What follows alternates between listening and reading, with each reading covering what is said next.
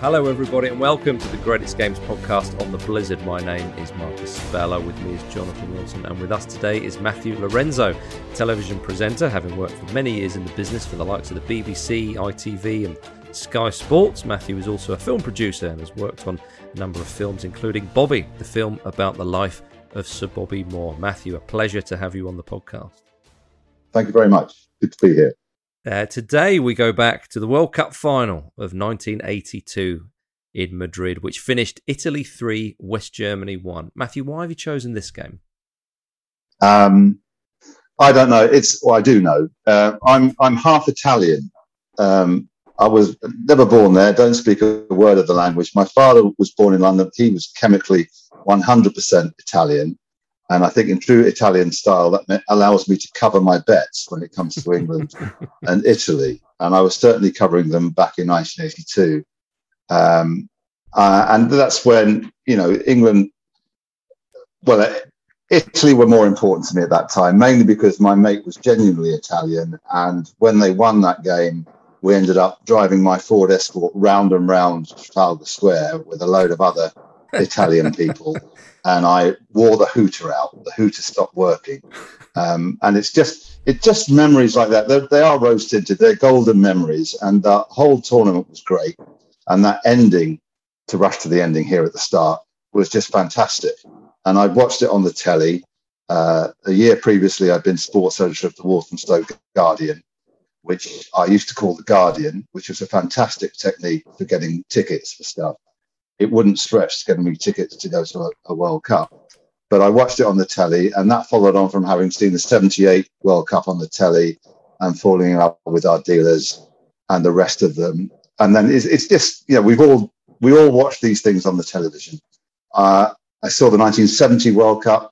I loved that. I remember crying after the Germany game as I was lying on the carpet wondering why he'd substituted Bobby Charlton. And before that, there was 66, which I missed because my mother took advantage of the fact there was no traffic on the road. So she then took me to the barbers. So I missed the World Cup final. Oh, dear.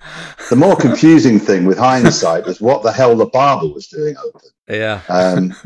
But anyway, I've managed to lead you right off the track, which is what I tend to do. But yeah, it's basically because I love that tournament. I thought it was a great footballing tournament. I became a proper Italy fan, hedging my bets as things went on. I've got a man love thing for Paolo Rossi. It was the whole package for me. Yeah, a number of good reasons. Jonathan, the 1982 World Cup. See, I came in 1990 with regards to World Cups, but I've heard many people talk about the 1982 World Cup, saying it was, as Matthew said there, in a football sense, obviously, very entertaining and a very, very good World Cup. People often go back to that one and speak of it in these terms. Yeah, I mean, I do, but it was my first World Cup, and I think it doesn't matter how old you are or which World Cup it happens to be, your first World Cup is always special. It sort of sets the parameters of what a World Cup should be. So I'm sort of glad that other people give me validation when I sort of think it was the best World Cup ever. Yeah. But just watching the highlights back of this final, just the aesthetic of it is perfect. Shirts should look like that. Shorts should be that length. The pitch should look like that. The definition on the camera should be not too sharp, but not quite as fuzzy as it was in 86. This was just right. The noise, the air horns, that's what foreign football sounded like. Even sort of the graphics on the screen, or when you saw the scoreboard, and it was in Spanish, because obviously the World Cup's in Spain, it sort of gives it that glamour, that sense of exoticism. And so I think more than anything else, this tournament was what made me fall in love with football. So I was, this game was this was the 11th of July, the final. So this game was 2 days after my 6th birthday. But yeah, that World Cup was what really got me into football. Yeah, 2 days before I was actually born, Jonathan. So, what a momentous time it was. But Matthew, it was the last World Cup in which England were more recent world champions than Italy, quite incredibly, because the last time Italy had won the World Cup before 82 was in 1938, which seems quite a long time considering what we think of Italy now, with great pedigree and have won many tournaments. Obviously, regrettably, from my point of view, Euro 2020 being a recent major tournament win. But what did you think of Italy at the time? They finished fourth at the European Championships in 1980. Were you, as you said, you sort of hedge your bets and so on. Did you think that Italy could do something at this tournament? No, not really. I'm a West Ham fan, so I'm not used, apart from recent weeks, I'm not really used to having a team that I expect to do well. The expectation is that they won't, and the same applied in this World Cup. It's just the way things panned out. 3 group games, they didn't win any of them, and yet they managed to scrape in by virtue of having scored more goals than Cameroon. That's not an auspicious start.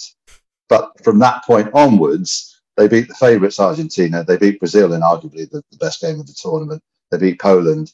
I think very rapidly they made themselves favourites for that game against the Germans. Well, they were definitely had the sort of popular will behind it, because this Germany was so hideously unpopular. Yeah. I mean, there's obviously, from an English point of view, there's all the normal reasons to do with Germany, but also you'd had the fixed game, or not the fixed game, but the game where they and Austria played out a very convenient 1-0 win, so both went through at Algeria's expense in the final group game in Gijón. Which brought condemnation from within Germany as well. There were a lot of Germany fans who, I remember Uli Hesse telling me about, I can't remember his name, but there was sort of a famous German Uber fan who followed them at every game, every friendly. He'd be there. He stayed in the team hotel. He'd been following them from 1954, and from that game in Gijón against Austria, he said he could never watch them again. So it wasn't just an English reaction against that West Germany. They were very unpopular. And then you had the semi-final against France and the Schumacher-Battiston incident, and a beautiful French side 3-1 up in extra time and managing to lose it on penalties. But I mean, Jonathan, you also had, though, I mean, perhaps people in England were maybe not so aware, but the backdrop of this, of course, not too dissimilar to 2006 with Italy, the Tottenero scandal, the match fixing scandal. Yeah, I mean, that's true, and we should talk about that. But I think the immediacy of what happened with West Germany, people, it wasn't like today where we go into a tournament knowing everything about every team. There was some, people who knew would have known, but the vast majority of the public would have said, some scandal, whatever. But West Germany, you're actually watching it in the tournament. You're seeing this disgrace. But yeah, the Tottenero scandal was obviously, I mean, on Rossi particularly. Yeah, Rossi was caught up in this. A number of teams in Italy were. So don't want to get too sidetracked with this. But he was suspended, what was it, for 3 matches? Or was it 3 years. 3 years. 3 years. 3 years. Sorry, yeah. And then the last year of that was remitted so he could play in the World Cup. Yeah, I mean, he always protested his innocence, and I think it's very murky as to what his knowledge of what was going on was. But it was a classic Italian match fixing scandal that led to AC Milan being relegated. Arrests on the pitch in 79 or in 80. 80, I think it must have been. Yeah, it was. Final game of the season. Police literally by the side of the pitch. So it was an enormous scandal, and it wasn't just Rossi who was affected, but he was the one who got the ban, and he was the one who was brought back. Just before the tournament. I mean, one of the reasons why Italy didn't win any of those group games, actually, if you watch them back, they don't play as badly as I think the popular myth suggests. I think they're actually the better team in all 3 games, but they can't score because Rossi's way off the pace. Yeah, and Matthew, had he have been banned, then your man crush with Paolo Rossi may not have been a thing, which would have been quite a shame. But as Jonathan said, it took a while to get going. The old cliches, notorious slow starters, and so on. But in that second group phase, and it was the last World Cup to have 2 rounds of group stages, if you like, Italy were faced with Argentina and Brazil, as you mentioned earlier, which was, by any stretch of the imagination, no mean feat. They beat Argentina 2-1 and famously overcame that great Brazil side, which many people thought might have won the World Cup that year. And that was where we saw Paolo Rossi really burst onto the scene in that game where he scored a hat-trick. Was it that hat-trick that caught your imagination with Rossi?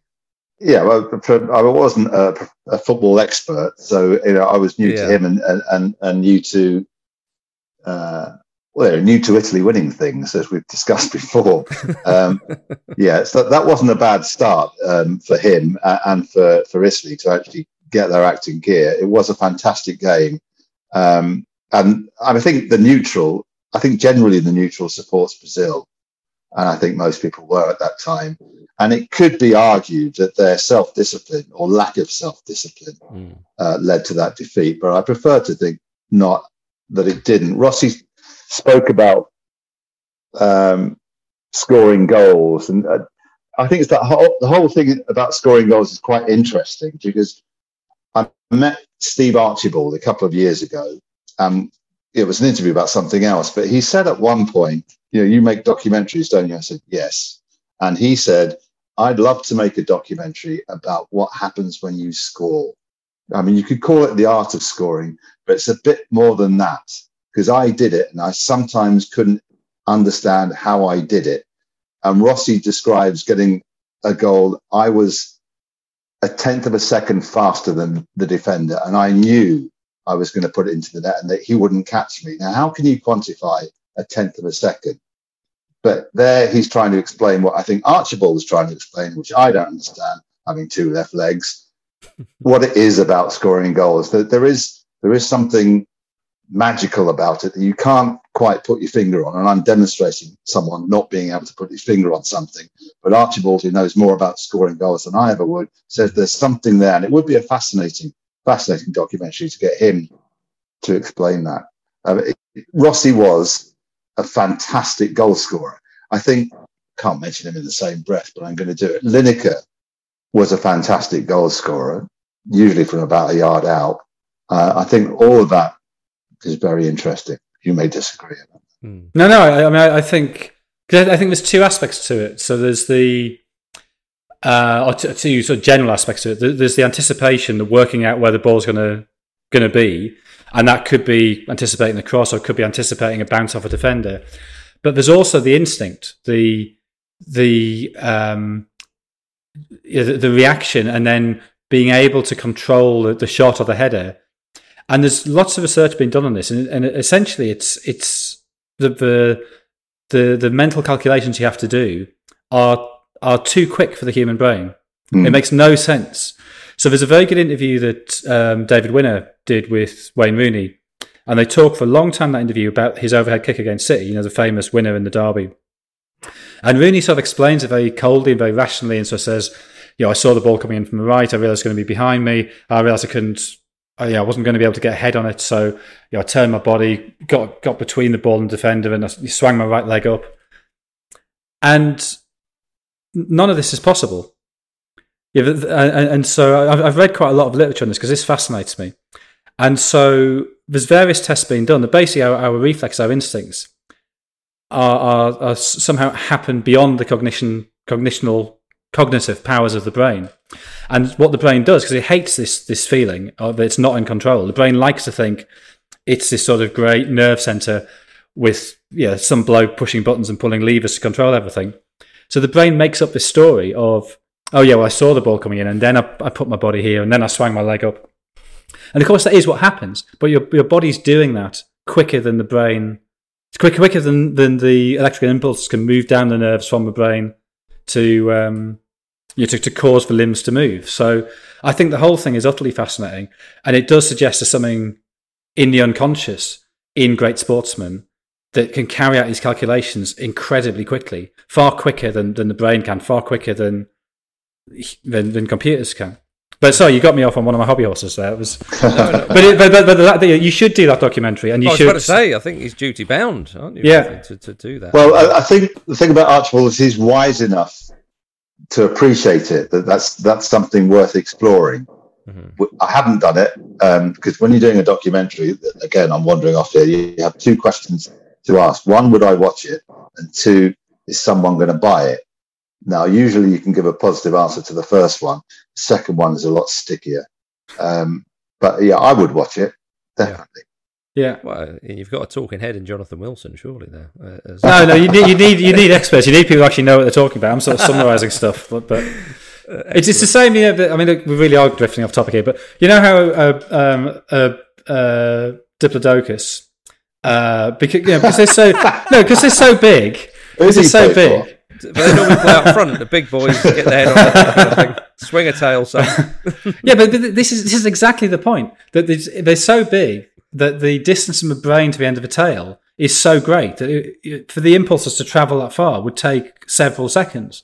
So I don't know if this is a theory whether they actually proved it, but Diplodocus has had a secondary brain at the base of their tail, because otherwise the tail would be, it would just take ages for the messages to get there. Did Peter Crouch have an extra brain? That would be the question. But as loath as I am to go back to Paolo Rossi, Jonathan, he obviously scored, to say that hat trick against Brazil and showed his cunning. What Matthew was saying there, that quoting Archibald and so on, he really showed his cunning in that game. He's sort of you've also got to bear in mind the pressure he was under. So he'd been brought back. Yeah, they'd done this sort of fiddle, call it whatever you want, to make sure he can play in the World Cup. And he's gone 4 games without scoring, and it hasn't played particularly well. And I'm sure Bearzot was under pressure to drop. Yeah, he was, and it's great credit to Bearzot that he didn't. And of course, you can go back now and you can sort of look at games. Oh, you look at his movement. Oh, his movement's fantastic, and actually, he was playing very well. But he's a centre forward who hasn't scored in four games, having been brought back specially.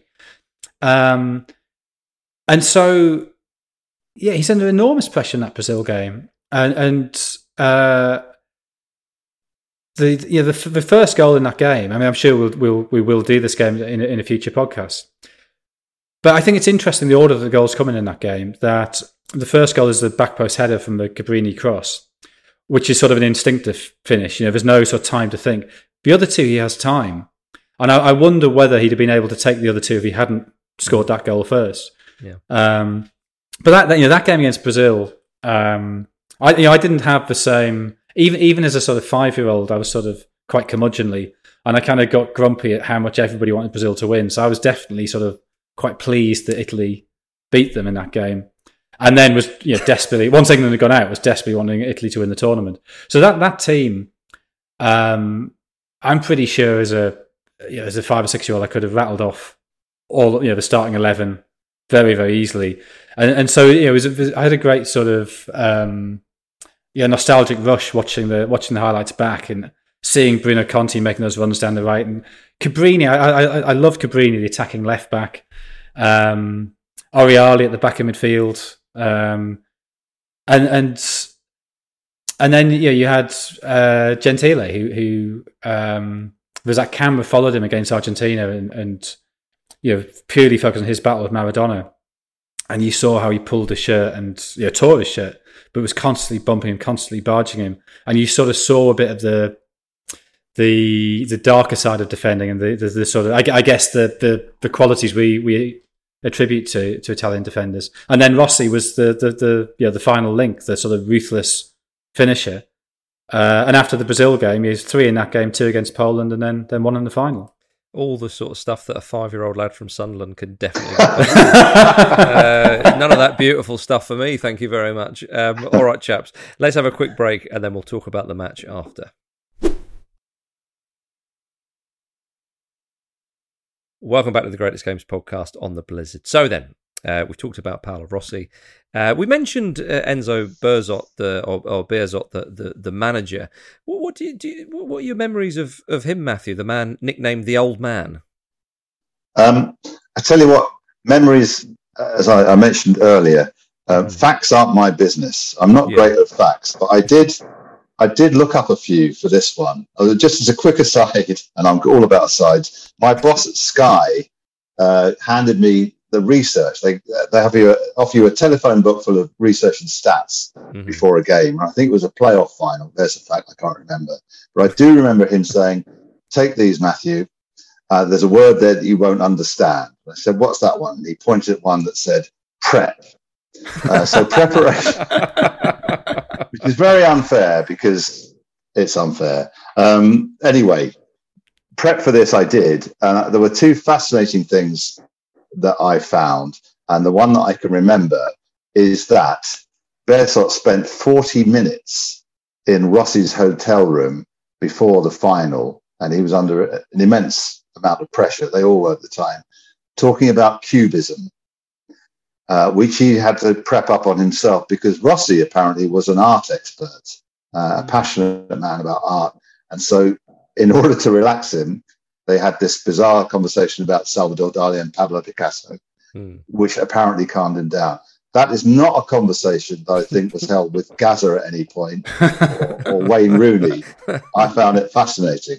Berzot, very brave man. I mean, we were talking earlier about how Rossi hadn't scored for a while. I think it was something like 3 years since he'd hit the back of the net. And he'd been described as a ghost in the group games, the way he was just wandering around and not getting in front of goal.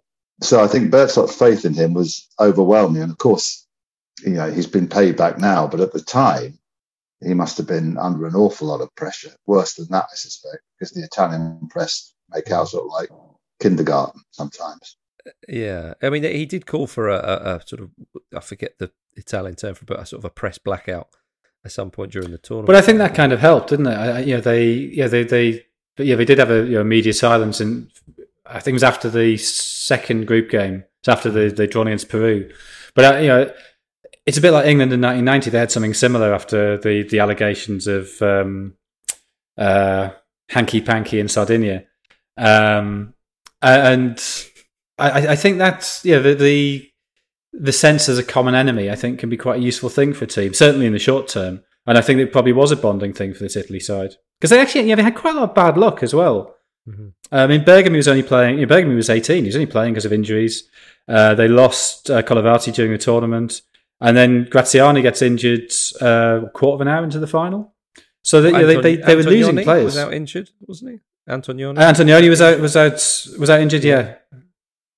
Antonioni was out injured, Colivati was carrying an injury, sorry. Yeah.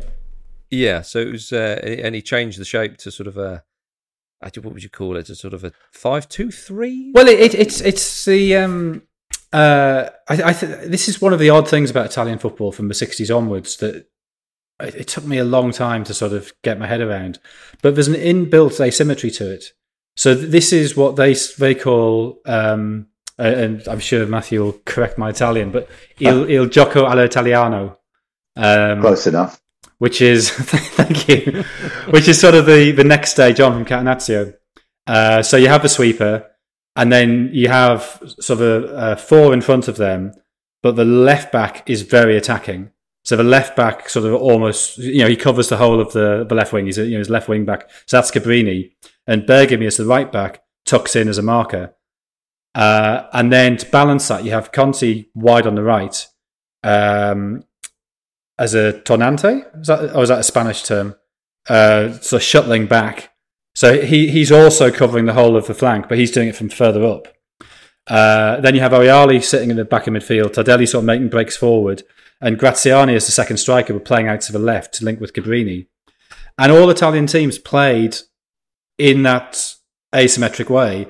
But when you're playing against that, then the positions match up. That your sort of advanced right-sided player who shuttles back is up against the attacking left back. So they naturally mark each other. And when Hamburg win the European Cup against Juve in the following year, in 1983, they deliberately play on that, and they pull Tardelli out of position. I think it's Felix Magath who does a job on him.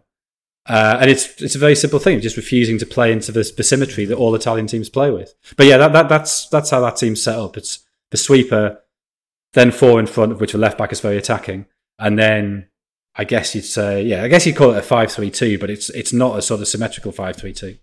Yeah, and within that system, Matthew, Gaetano Scirea, the sweeper, was a very important player in that side. Do you have any memories of him being dominant at the back and sort of breaking through with the ball? See, this is when you get a journalist answering a journalist. So Scirea I don't want to talk about, but I'll be polite and say that's a good point you're making about Scirea, but I'd like to talk about Gentile. No one knows. Well, far away. You speak about who you fancy. Yeah, Gentile is my man. Right. Because he was the enforcer, if you like. Here's me thinking you were more cultured when it came to your defenders. He's a West Ham fan, of course not. Yeah, actually, Bobby Moore should be. So Bobby Moore, yeah. But Bobby Moore, I spent 3 years of my life making a film about him. But I like Gentile because he was an enforcer. And we've all got them. For West Ham, Billy Bonds used to do the dirty work with great aplomb.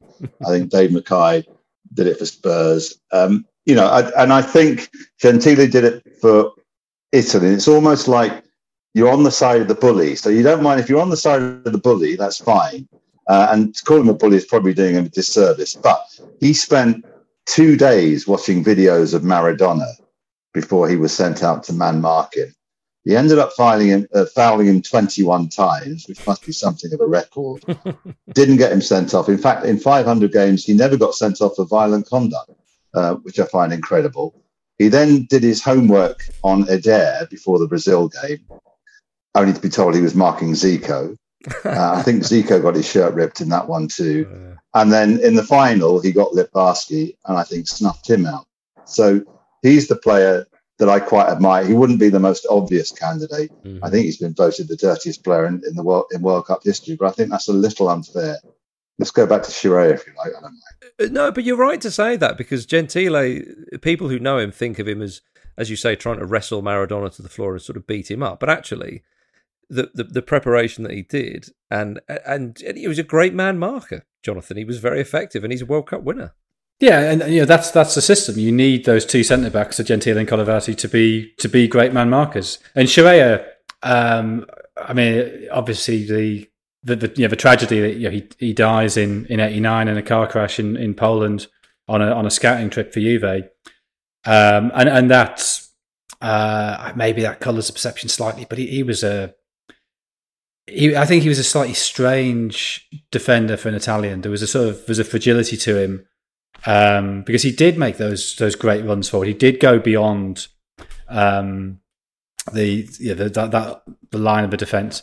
He was a libero in the more sort of Northern European sense, the way that Beckenbauer would have been, or Kroll or somebody like that. So he plays a key part certainly in the second half of the final, getting forward.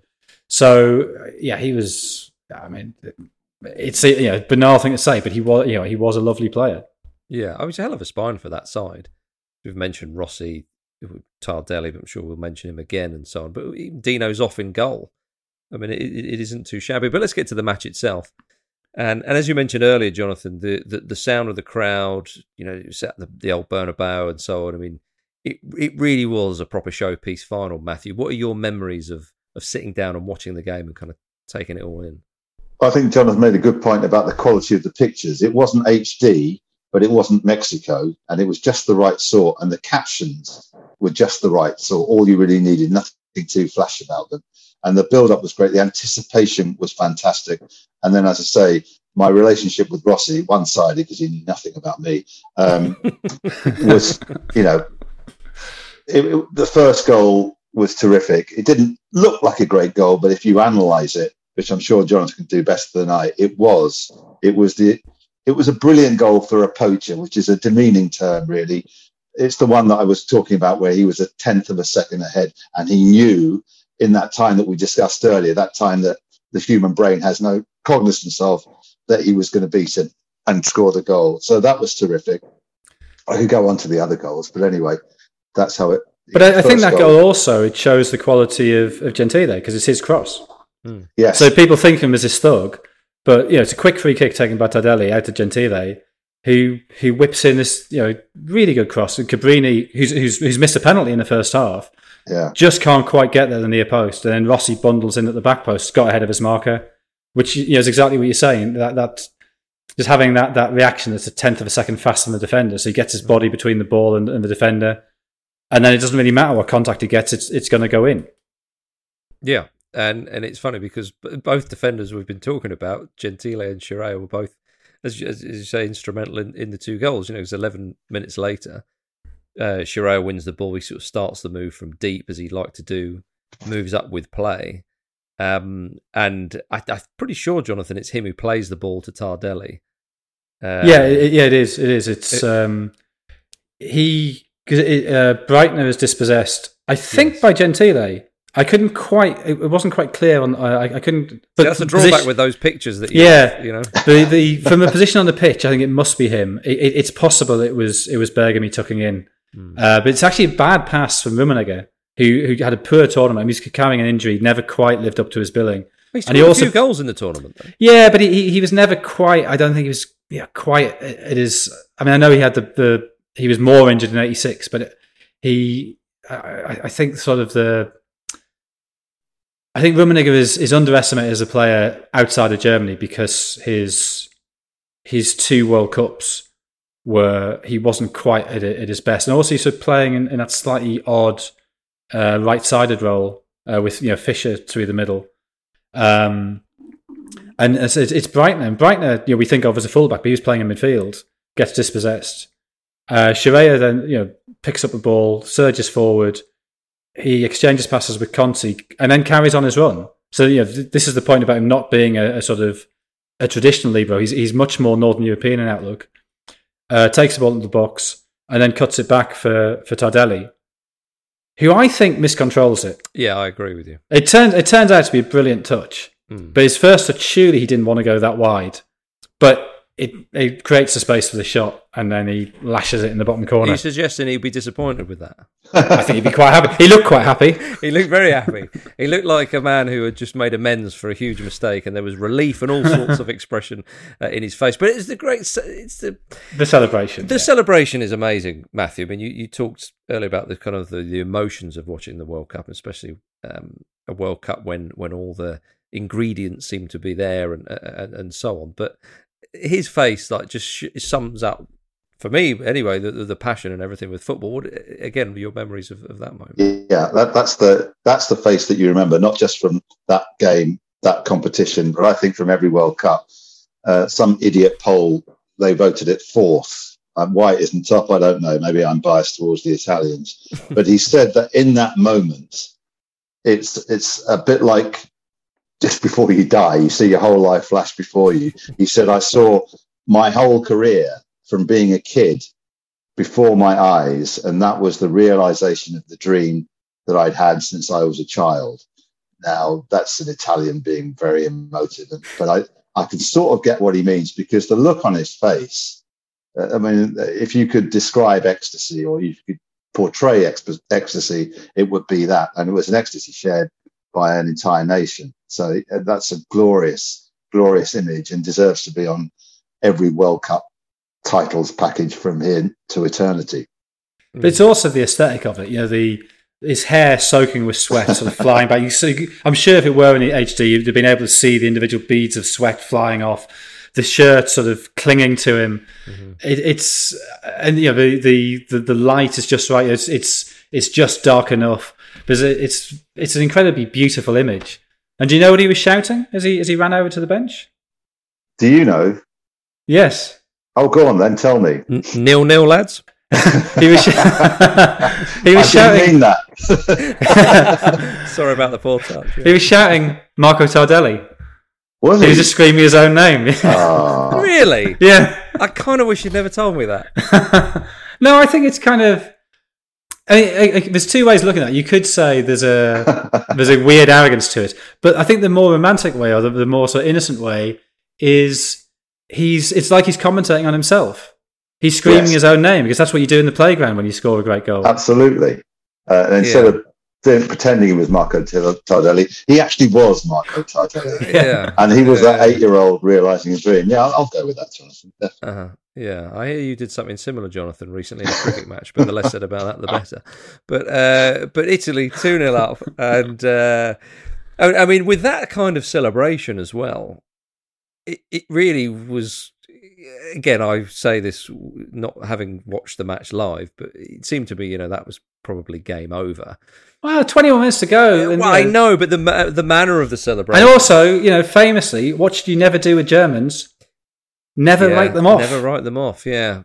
Well, you're true enough. I mean, the next goal comes for Italy. What is it? 12 minutes later, and I mean, Germany looked done, didn't they? Altobelli's got plenty of time to control the ball, Jonathan. I mean, talk us through the goal, because it. Yeah, so it's Conti, who I think Conti was probably Italy's best player in the tournament. Yeah, for all that. Yeah, Rossi obviously got the goals, and Gentile was vital, and Tardelli was vital, and Oriali and Scirea and Cabrini all had great tournaments, and Bergami was there as an 18-year-old. But I think Conti's actually the probably their best player in that tournament, and he gets away down the right and cuts. It's a very strange goal. Cuts the ball across, and Altobelli, who's come on for Graziani. I don't know how he's conceivably in that much space. But he's just sort of 12 yards out in loads of space, and Schumacher comes flying off his line, and he sort of just knocks the ball around him. At which three defenders suddenly appear, but he just has to knock it into the net, which he does. Yeah, and it was all too easy. And surely then by that point, Matthew, you were celebrating because that was the game over. Well, what that helped actually with is my knowledge of the Italian language, which is minimal. It's Grazia and Birra and stuff like that. And now it's Rossi, Tardelli, Altobelli, 3-1, which is all I have to say whenever I meet an Italian, either here or there, and they smile and I'm in. It's and I recommend it to both of you. Rossi, Tardelli, Altobelli. And my memory of that is, yes, we've won it. And my thoughts were echoed, I think, by Sandro Bettini, the Italian president, who you can see in the box standing up and getting very, very excited and looking like a cross between Enzo Ferrari and a mafia don. And I think he turns at one stage and wags his finger. Could have been at Juan Carlos, who was there as guest of honour, or the entire German delegation. But it was as if to say, at 3-0 up with not long to go, you can't catch us now, which make him a very brave pundit in my book. But yeah, it was celebrations all the way around the house then, and they scored their goal, but it was merely a consolation, and you could see by their reaction that they knew it was beyond them at that point. Yeah, Paul Brighton obviously gets a consolation, and so becomes one of I think still only 3 players to score in 2 World Cup finals. I believe so, with Pele and Vavá. But it's actually quite poor defending. After all we said about Italy, it's Conti, who's about half the size of Hans-Peter Briegel, famously a former decathlete. You can't talk about Hans-Peter Briegel without saying he was a former decathlete. But he was a huge, muscular bloke, and Conti somehow knocks him to the ground just outside the box. Hansi Müller takes the free kick. And then there's 2 attempts to clear it, and neither are particularly convincing, and Breitner volleys it in, but there's 5 minutes to go, and yeah, there's no real celebration. There's not even really a rush to get the ball out of the net. They sort of know it's done. Shame for Dino Zoff not to keep a clean sheet, but I'm sure he'll not be too fussed, Jonathan. But a little word on him. He made his debut. 40 years old. Had been there all the way through. It was a great calming presence. 1968 he made his debut for the Italian national side. Yeah. So he'd been there for a while. And followed the tradition of goalkeepers captaining Italy to World Cup glory after Combi in 34. But yeah, he never quite know, and particularly in those days he didn't know to what extent he was doing the organising of the defence and to what extent it was Scirea. But clearly his sort of calmness and his experience were key. And he makes that brilliant save against Brazil about 5 minutes ago, the header from Oscar, that he not only gets down to his left, but he holds it. That's a save that I think should be talked about far more, because if that had gone in, Italy don't go through. They had to win that game. A draw would have put them out. And Zoff, Rossi, understandably gets a hat-trick, so gets all the praise.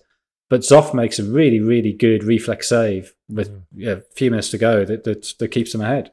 Yeah. And Matthew, how long was it after the final whistle you were out and about in your mate's car around central London? It was my car. It was my Ford Escort. Yes. We headed straight from Woodford in Essex, where he lived, straight to Trafalgar Square to join the throng. And it was just fantastic. It was as though... So how many Italians were there? It was mobbed, absolutely mobbed. In fact, it had been a centre for celebration in the preceding games. Another mate's father, for some reason, and I have no idea why, dressed up as Mussolini and was on the back of a cart being pulled by 2 donkeys when he was arrested, because this was seen as... I don't know if the word inciting, I don't know, but inciting. Inappropriate, maybe. Anyway, yeah, winding up the crowd. And Yeah, it was carnage, but it was fantastic. Because there's one thing you can say about the Italians, they do know how to celebrate, and they have a joy about them, which is infectious. And I was thoroughly a part of that. It was great. Marvellous. Well, Matthew, it's been a pleasure talking to you about this game and hearing some of your memories pre, during and post-match. I could tell you one more before you wrap it up. Oh, please do. Go on. So I'm now working for Sky, and I'm doing German football, Bundesliga, with Tony Woodcock, and we become mates. And Tony, who used to play for Cologne, had a good relationship with the club. So he would organise England matches against Germany, and there was a second one against Italy. Now, Gordon Banks played in one, Hurston Peters played, Mick Mills. I mean, it was a star-studded lineup, and one sub, who you're listening to now. And I played against Paolo Rossi in the England-Italy game. And it was there that I got my nickname, One Touch, because I came on for the last 20 minutes and I touched it once. So that's... I played against Paolo Rossi. That's where I should leave it, really, shouldn't I? Well, if I may, how important was that touch? Not very important. Not at all. I mean, it could be argued that it hit me rather than I hit it. Yeah, maybe we'll give you the benefit of the doubt. Like Wayne Rooney and Steve Archibald and Paolo Rossi, you just can't explain that touch. It just sort of happened. It was all about the it was about the body overtaking the brain. But there we are. Thank you very much, Matthew. It's been a pleasure. And for more stories like that, do check out theblizzard.co.uk. Everybody, Jonathan and I will of course be back next week with another great game from the history of football. See you then.